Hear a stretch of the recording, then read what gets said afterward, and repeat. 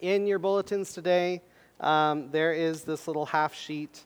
On one side are the notes that go along with the PowerPoint, but on the other side, there's some writing on it. And because today marks the 15th installment of our series, it's also the last message in our series called the Kingdom Manifesto. We've been on this journey for the past several months, taking a look at the Gospel of Matthew. And we've been in this section on the Sermon on the Mount, where Jesus taught his disciples about the kingdom of heaven on the side of a mountain by the Sea of Galilee. And so this is a summary list because 15 sermons is a pretty long series. And so with each of those, I've presented some kind of big idea that we get from the text. It's not just me making it up on my own. It's something that we find in the text itself. And so with each of the corresponding sermons, here's the big idea from each. If you're interested in going back and reviewing those, we have all of these sermons on our website, FlorenceEvangelicalChurch.com. It is a mouthful, I will say that. But it's there, and you can spell it out because you have our bulletin, and you know how to spell it. So there you go. That's my introduction there. Now, today, almost like a capstone to everything that we've covered, today we're going to be covering some material that pulls no punches in the way it makes the clear distinction, like Jesus has been doing all along, between our expectations about God's kingdom and the way it really is. If you have the first slide, you can put that up.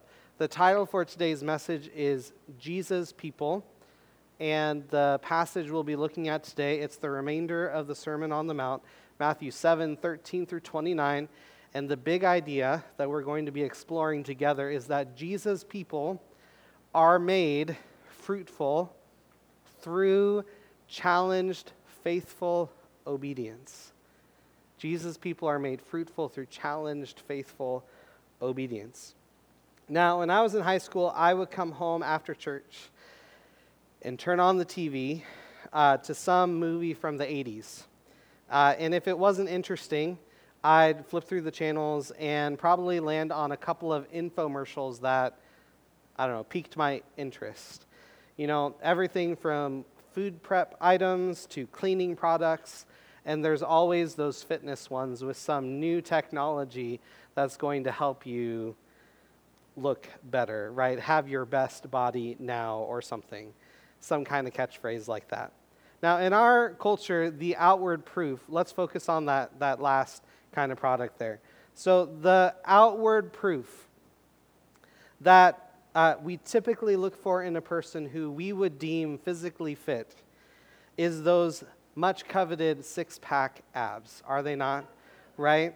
I'm not trying to lead anybody astray this morning, but thinking about, that's the mark of fitness. Like, if you have that, you have arrived. And so one particular Sunday, I was flipping through the channels, and I landed on this product that I thought, man, this is too good to be true. And it probably was. But anyway, this product, this is what it was. It's this belt that you put around your torso that sends electrical shock signals to your abdominal muscles and supposedly works them out. The best part is you could be just lounging around, watching TV, reading a book, not actually exercising, and get the benefits of exercising. What a time to be alive, am I right?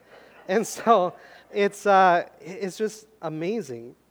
Now, the sales pitch was super tempting. I didn't buy it that day. Plus, I didn't have a credit card because I was a teenager. And I didn't use my parents' credit cards because they chose not to have those active either. But I digress. So anyway, there's this machine. And it could do all of those things, but it wouldn't really solve my root cause problem that I have some habits and hang-ups with my eating and my activity level that don't support me looking like Brad Pitt, right? Or fill in the blank, male person who's physically active and fit, right?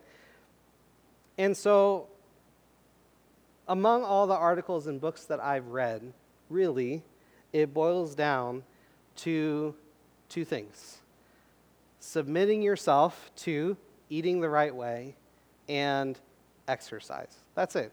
That's the summary of all the self-help books. There you go. You don't have to go out and buy them now. But personally, so I've got a long way to go in that physical regard. And I'm not using this illustration as someone who has arrived or, is somehow perfect, obviously, right? But I'm using this illustration as someone who sees that pattern, and I think that it has something to tell us about our spiritual life as well. For most of the people looking at health and wellness kind of material, they're looking for the quick fix option. Take a pill for it, take a procedure, and you will have the healthy looking body. All in your power and your ability to make that happen. And the other approach is really just cumbersome. It's difficult. It's not fun most of the time, unless you find fun in it. It's mundane, truly, to be doing similar reps over and over again. But that ultimately trains us in being healthy. And the same is true for our faith. Some people approach God looking for a religion that is a fast track to the good life. And others are actually looking for some kind of a relationship with a God who loves them and hopes for them and dreams for them and walks with them through their process of developing God's kingdom life into them. So as we come to our passage today, this path of relationship was the approach that Jesus was teaching his disciples, because they were so used to the culture of religion and tradition that the Pharisees were continuing in their day. But Jesus was trying to tell them about something that was different and ultimately better for their spiritual life and to give them access to the kingdom of heaven. So if you have your Bibles, let's look at what Jesus had to say about it in Matthew chapter 7. I'm not in 1 Corinthians.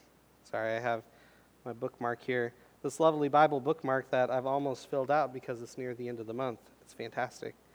If you're interested in one, we have some back there. Anyway, I digress. Here we go. Matthew 7, beginning in verse 13. Enter by the narrow gate, for the gate is wide, and the way is easy that leads to destruction, and those who enter by it are many. For the gate is narrow, and the way is hard that leads to life, and those who find it are few. Beware of false prophets who come to you in sheep's clothing, but inwardly are ravenous wolves. You will recognize them by their fruits. Are grapes gathered from thorn bushes or figs from thistles? So, every healthy tree bears good fruit, but the diseased tree bears bad fruit. A healthy tree cannot bear bad fruit, nor can a diseased tree bear good fruit. Every tree that does not bear good fruit is cut down and thrown into the fire. Thus you will recognize them by their fruits. Not everyone who says to me, Lord, Lord, will enter the kingdom of heaven, but the one who does the will of my Father who is in heaven. On that day, many will say to me, Lord, Lord, did we not prophesy in your name and cast out demons in your name and do many mighty works in your name? And then I will declare to them, I never knew you. Depart from me, you workers of lawlessness. Everyone then who hears these words of mine and does them will be like a wise man who built his house on the rock, and the rain fell, and the floods came, and the winds blew and beat on that house. But it did not fall, because it had been founded on the rock. And everyone who hears these words of mine does not do them will be like a foolish man who built his house on the sand. And the rain fell, and the floods came, and the winds blew and beat against that house, and it fell, and great was the fall of it. And when Jesus finished these sayings, the crowds were astonished at his teaching, for he was teaching them as one who had authority and not as their scribes. Friends, this is the word of the Lord preserved for us in the Gospel of Matthew. The first thing I see in our passage today is that there is the way we choose. You can go to the next slide. Go ahead.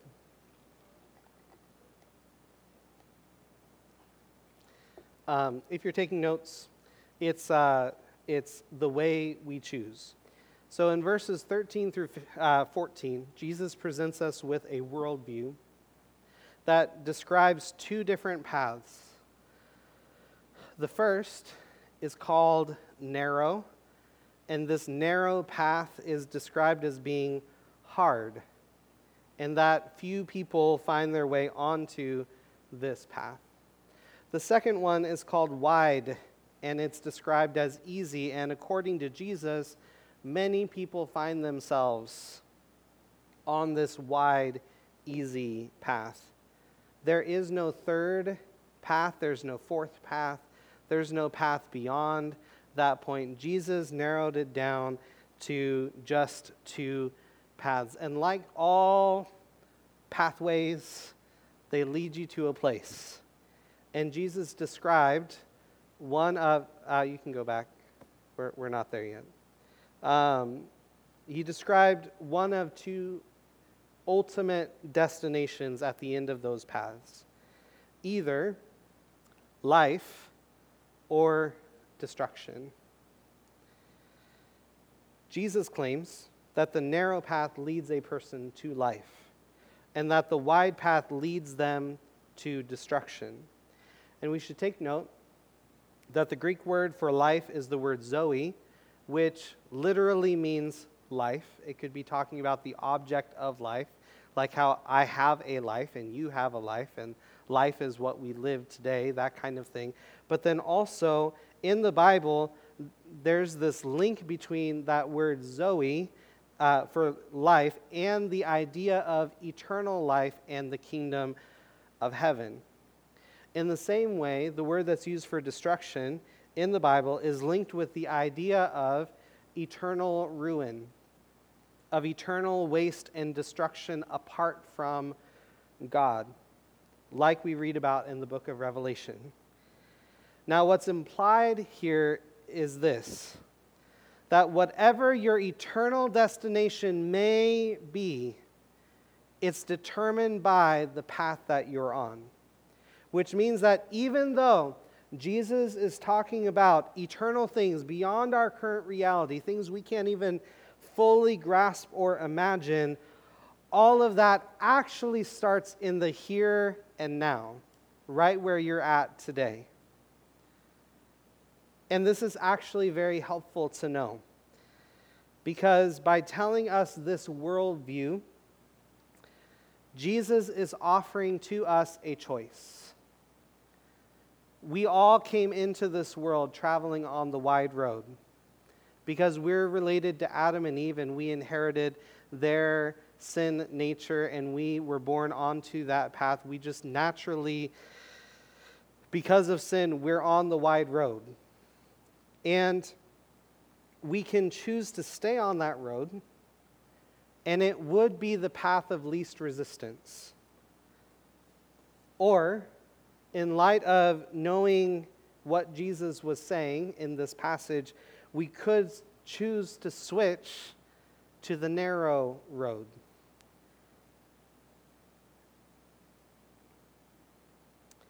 That God offers us through grace, through faith. But here's the problem.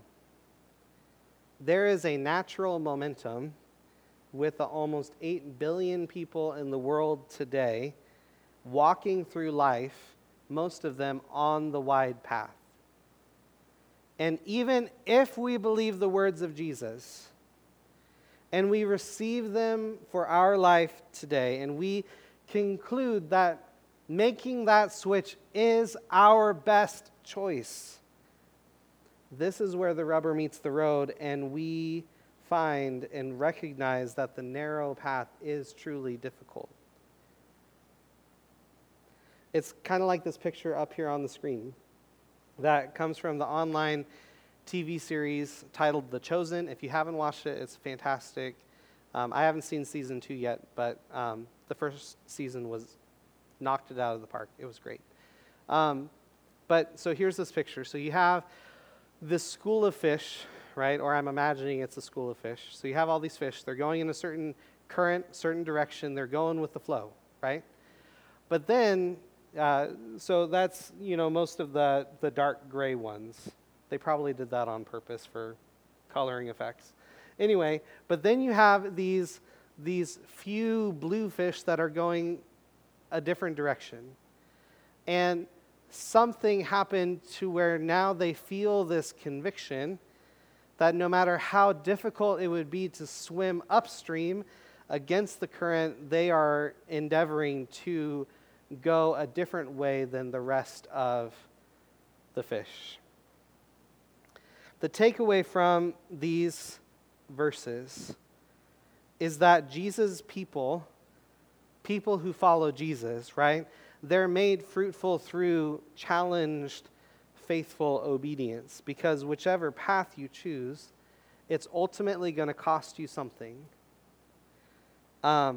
If you choose the wide road, and that is an option, the cost is going to be that it's going to keep destroying you and breaking you down. You just may not know it because you're distracting yourself with all the things that you use to cope with your brokenness and destruction. But if you choose the narrow road, the cost is that it will be hard. It will be a challenge, much like fish trying to swim against the current and against the stream. So now you can go to the next slide. We read this attitude of Jesus. We could go the narrow path like Jesus did, as it's talked about in Hebrews chapter 12, where the writer of Hebrews says, Jesus, who for the joy that was set before him, endured the cross, despising the shame, and is seated at the right hand of the throne of God. Jesus walked the narrow road. He pioneered that way for us. And he's inviting us along to make the choice to walk with him. The way that we choose, the path we take, it's up to us to decide. God's not going to force you to be a part of his kingdom forever. And so Jesus is telling you and me the truth this morning so that we can make the most informed decision that we can about our preferred future. Because ultimately, he wants you to be in his future. Which path are you on this morning? Excuse me. The second thing I learned from our passage is the fruit we make. The fruit we make. Excuse me. God bless the barista who made my coffee this morning. Oh, I'm so glad for it. That was a long line too. Man, Starbucks is evidently, and probably, all the coffee places in town, they're the place to be on a Sunday morning. And church, y'all. Church is too. Anyway, the fruit we make. Jesus starts talking about fruit. Jesus opens this next illustration with a warning, saying, "Beware of false prophets who come to you in sheep's clothing, but inwardly are ravenous wolves." Like most of the illustrations in this section, this passage, this metaphor has become a proverbial one in our Western culture to talk about people who,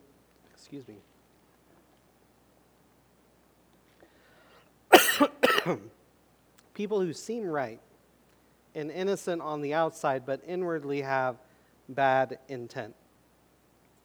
It's a pretty dramatic contrast. Excuse me. Oh, this tickle in my throat. I'm sorry. It's a dramatic contrast, and on the surface we can understand it, right? We get that picture. It's even, I'm sure there's been some kind of cartoon made about it at some point or another, right? Wolf in sheep's clothing. But with this dramatic contrast, what's Jesus really getting at here? As people who follow Jesus, we need to pay attention, and we need to be careful about who we let speak the truth about Jesus into our lives. And we do this through the practice of wisdom and discernment.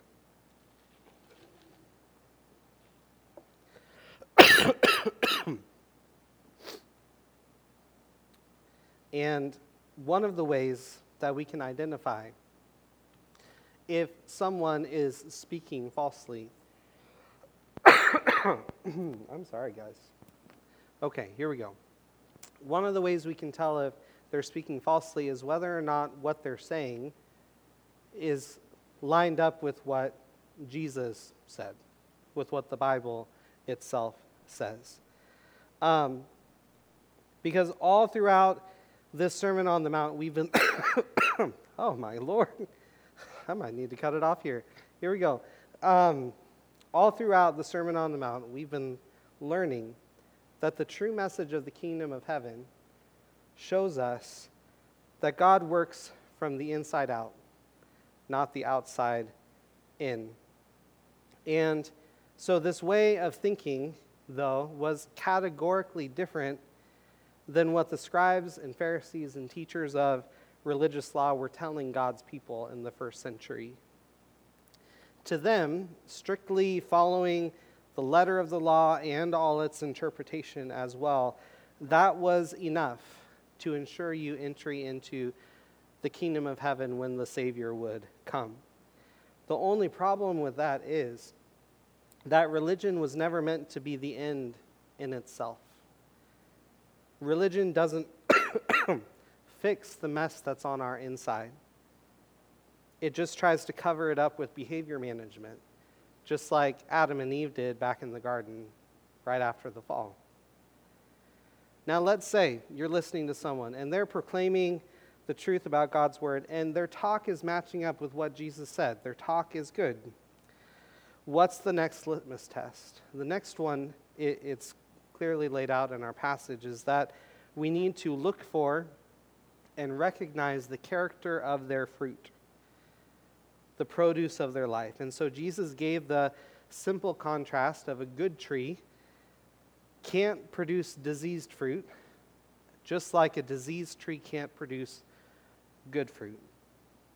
And so why is that the case? Other than the natural way of things, really it's because fruit has seed in it. And before it's ever considered valuable for food, it's a reproducing agent for the tree.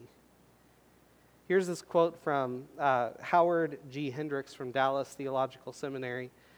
He said, "You teach what you know, but you reproduce who you are." You teach what you know, but you reproduce who you are, which means that if a person's aim is to embody and express God's truth and God's goodness, they first need to experience being regenerated into a good tree, metaphorically speaking, right? That is to say, we need God to heal us from the inside out. Our sin nature is like a disease that each and every one of us has inside of us at some time, and it's ruining the produce of our lives, which is why we need God to develop his character in us. Our charisma may look really good, and we could try to put on a pretty good show. But the truth is, charisma alone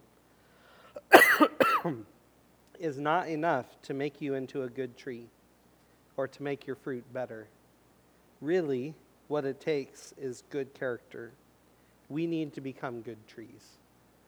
We need God to transform us. Otherwise, in the end, like all the false prophets and the, quote, bad trees will be subject to God's judgment and thrown into the fire at the final judgment.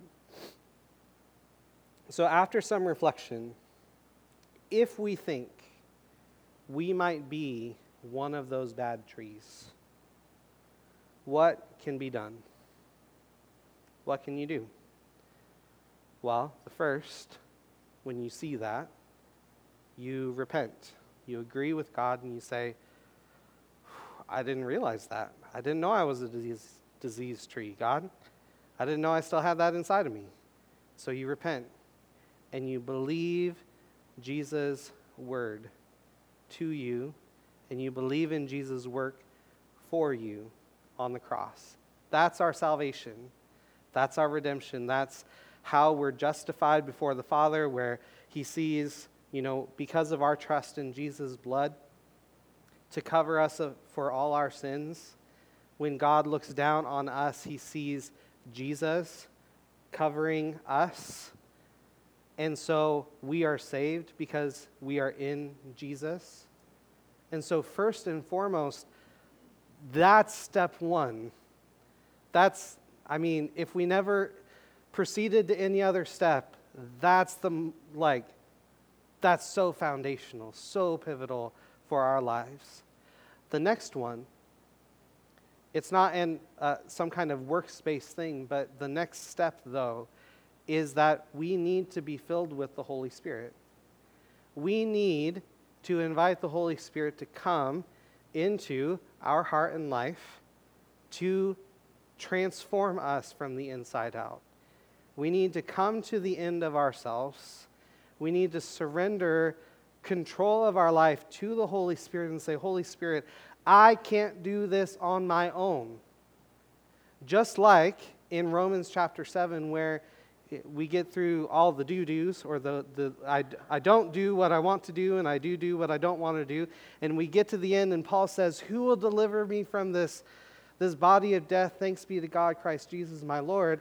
And the very next chapter starts talking about walking with the Spirit, that there's no condemnation for those who are in Christ Jesus, and they keep in step with the Spirit. And I'm paraphrasing there. But anyway, as a reference point, we need the Holy Spirit living in us, helping us, guiding us into all truth for our lives, so that we can follow Jesus and walk that narrow road like he walked that narrow road as well. And third, connected with that point, is we need to actively and continually live connected with the Holy Spirit.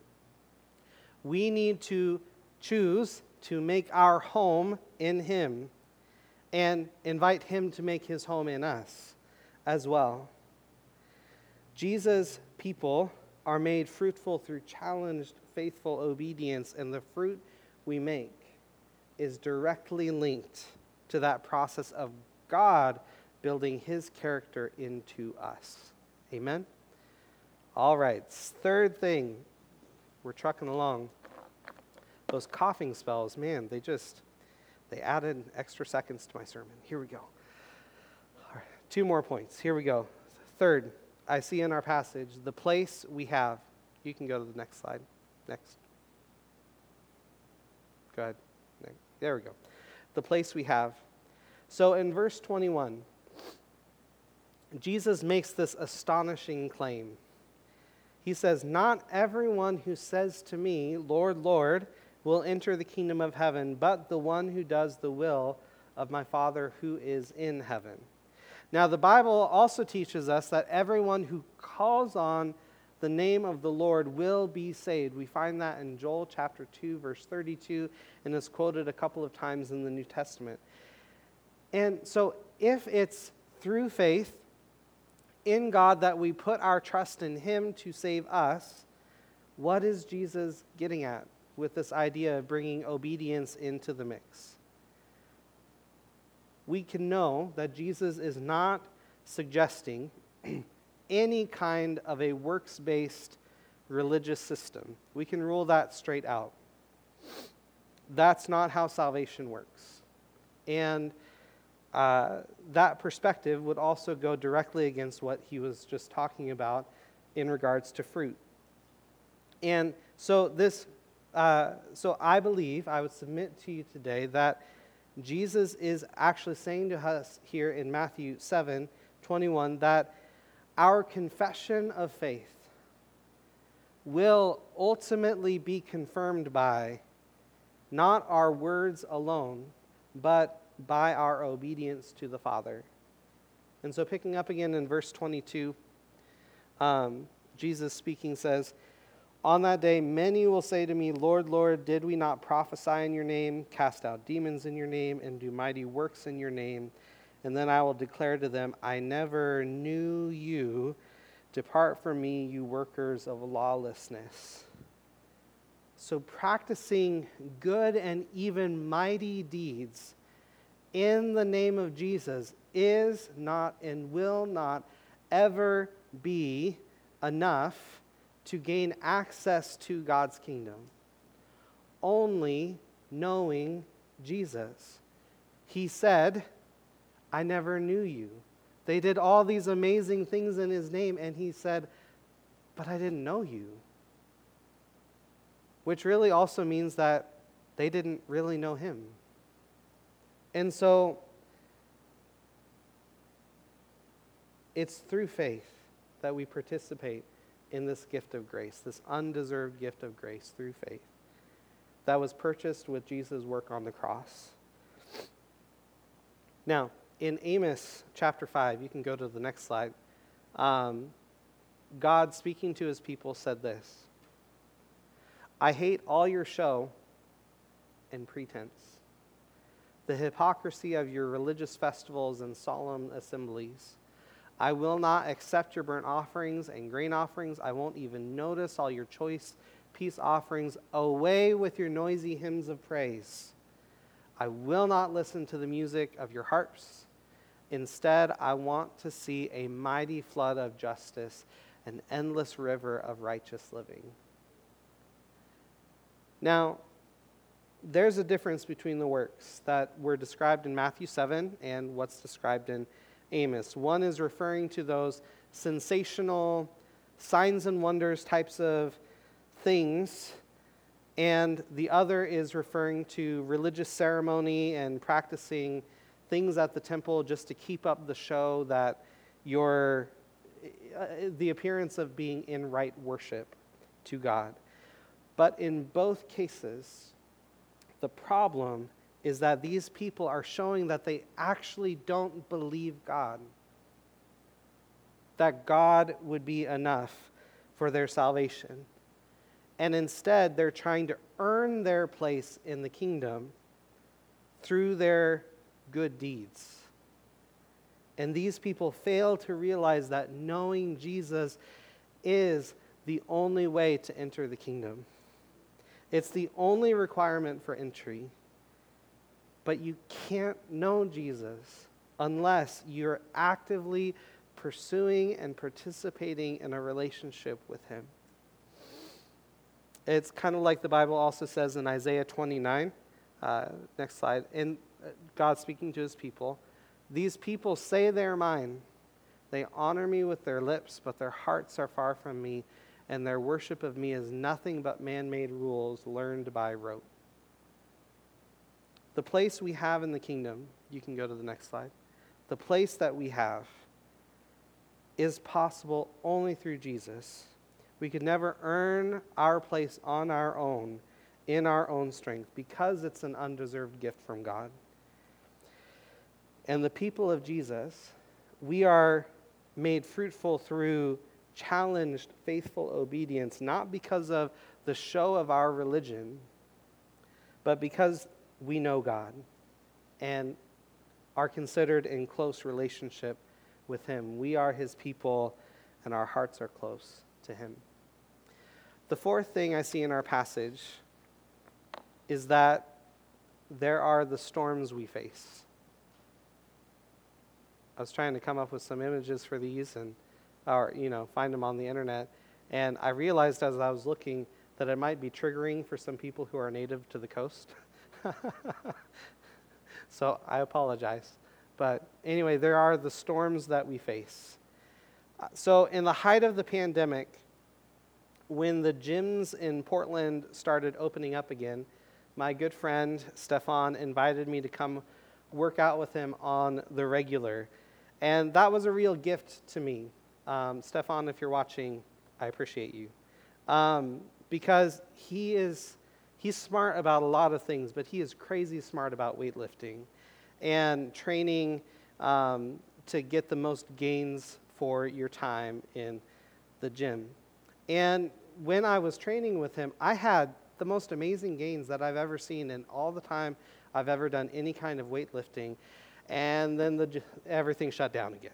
And then I don't have a weight set at home, and so it's like, well, that was nice. That was good. Anyway, there was this one day, I'll never forget. We were at Move Fitness in Portland, and it was leg day.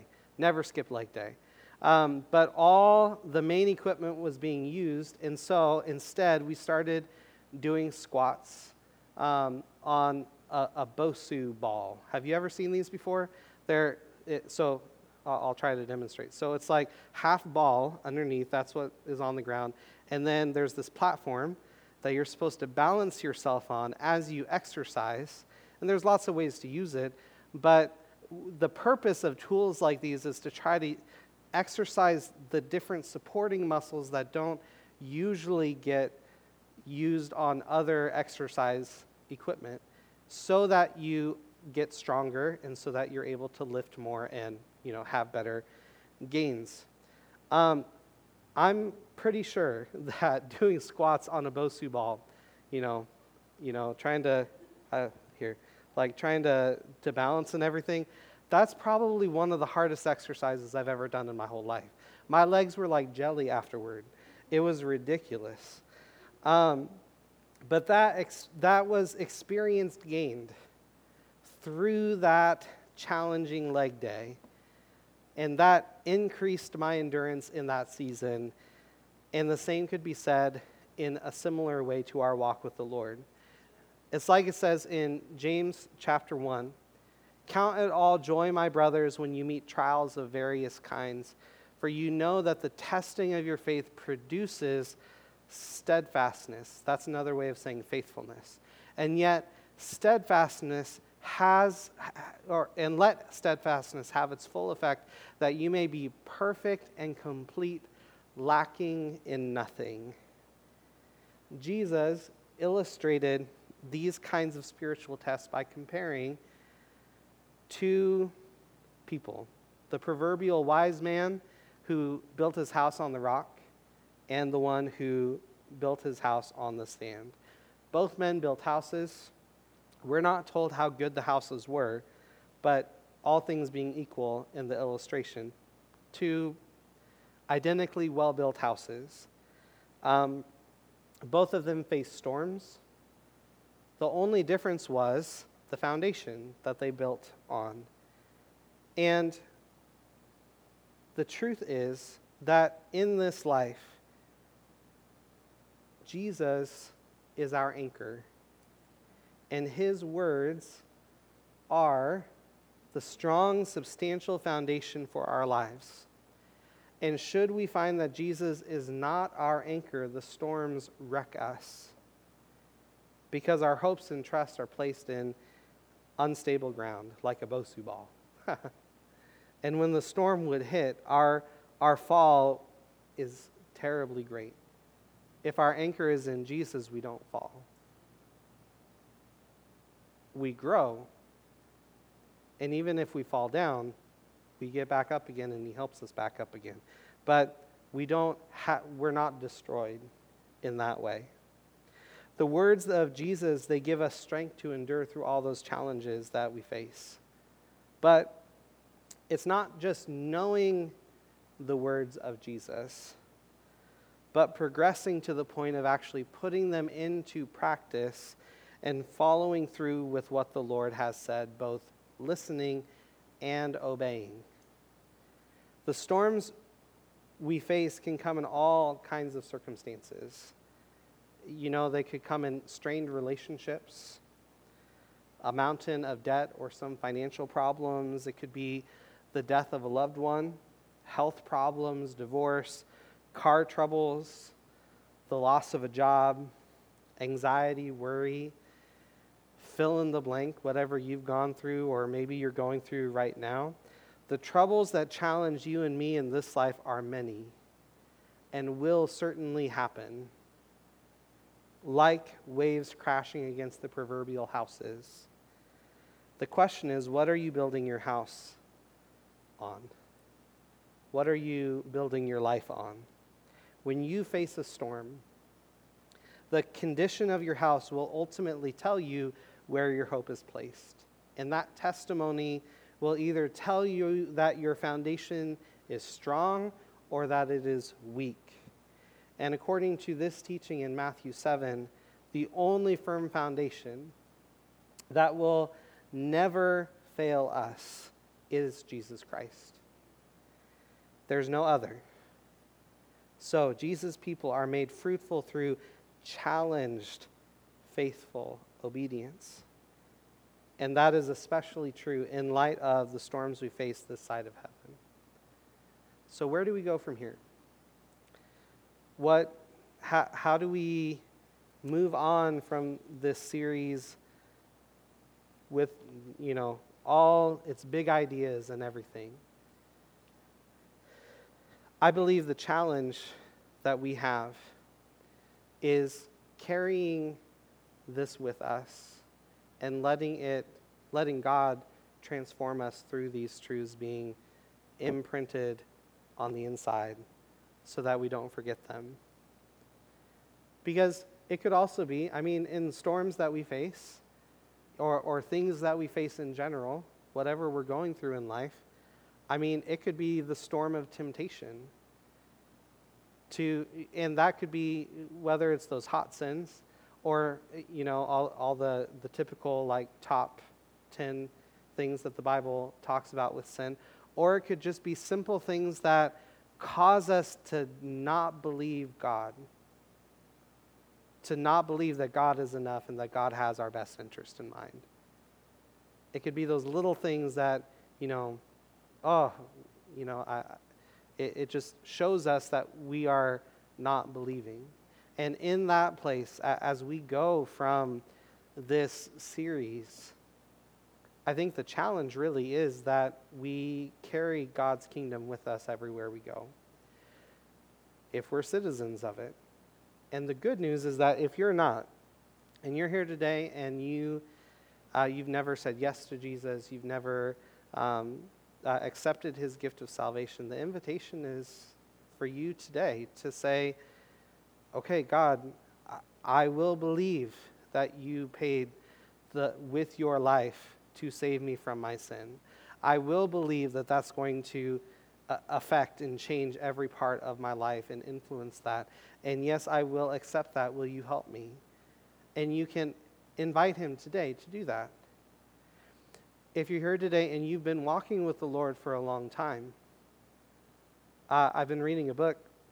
Someday we'll do a series on it. It's fantastic. It's called Gospel Fluency.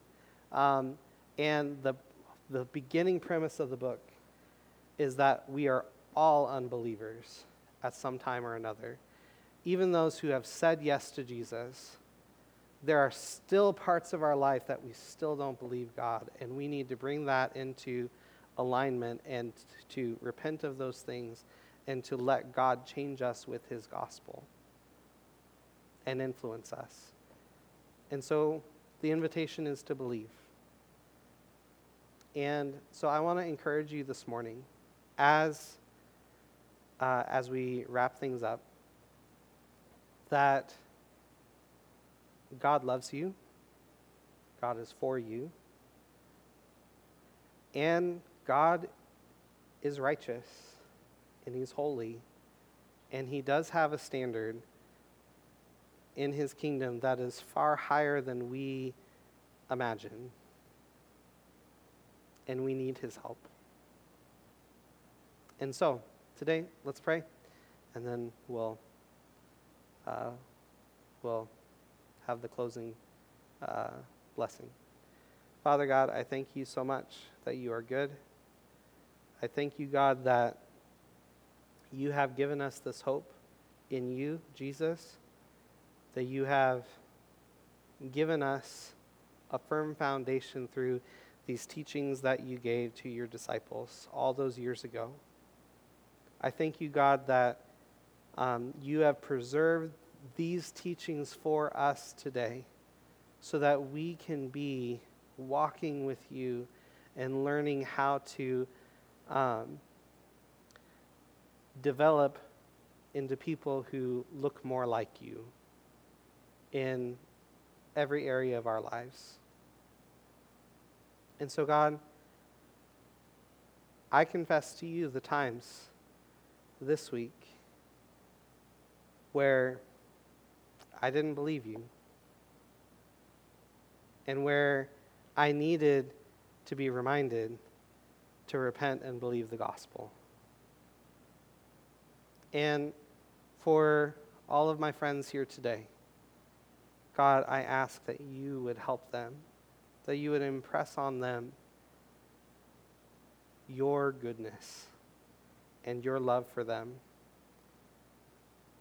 and that as they go from this place, they would see a difference in their daily life, and they would see a deepening in their walk with you, and they would grow closer to you and closer to your heart, Lord Jesus. Lord, I thank you that you are good and that we can trust you and that you want to walk with us.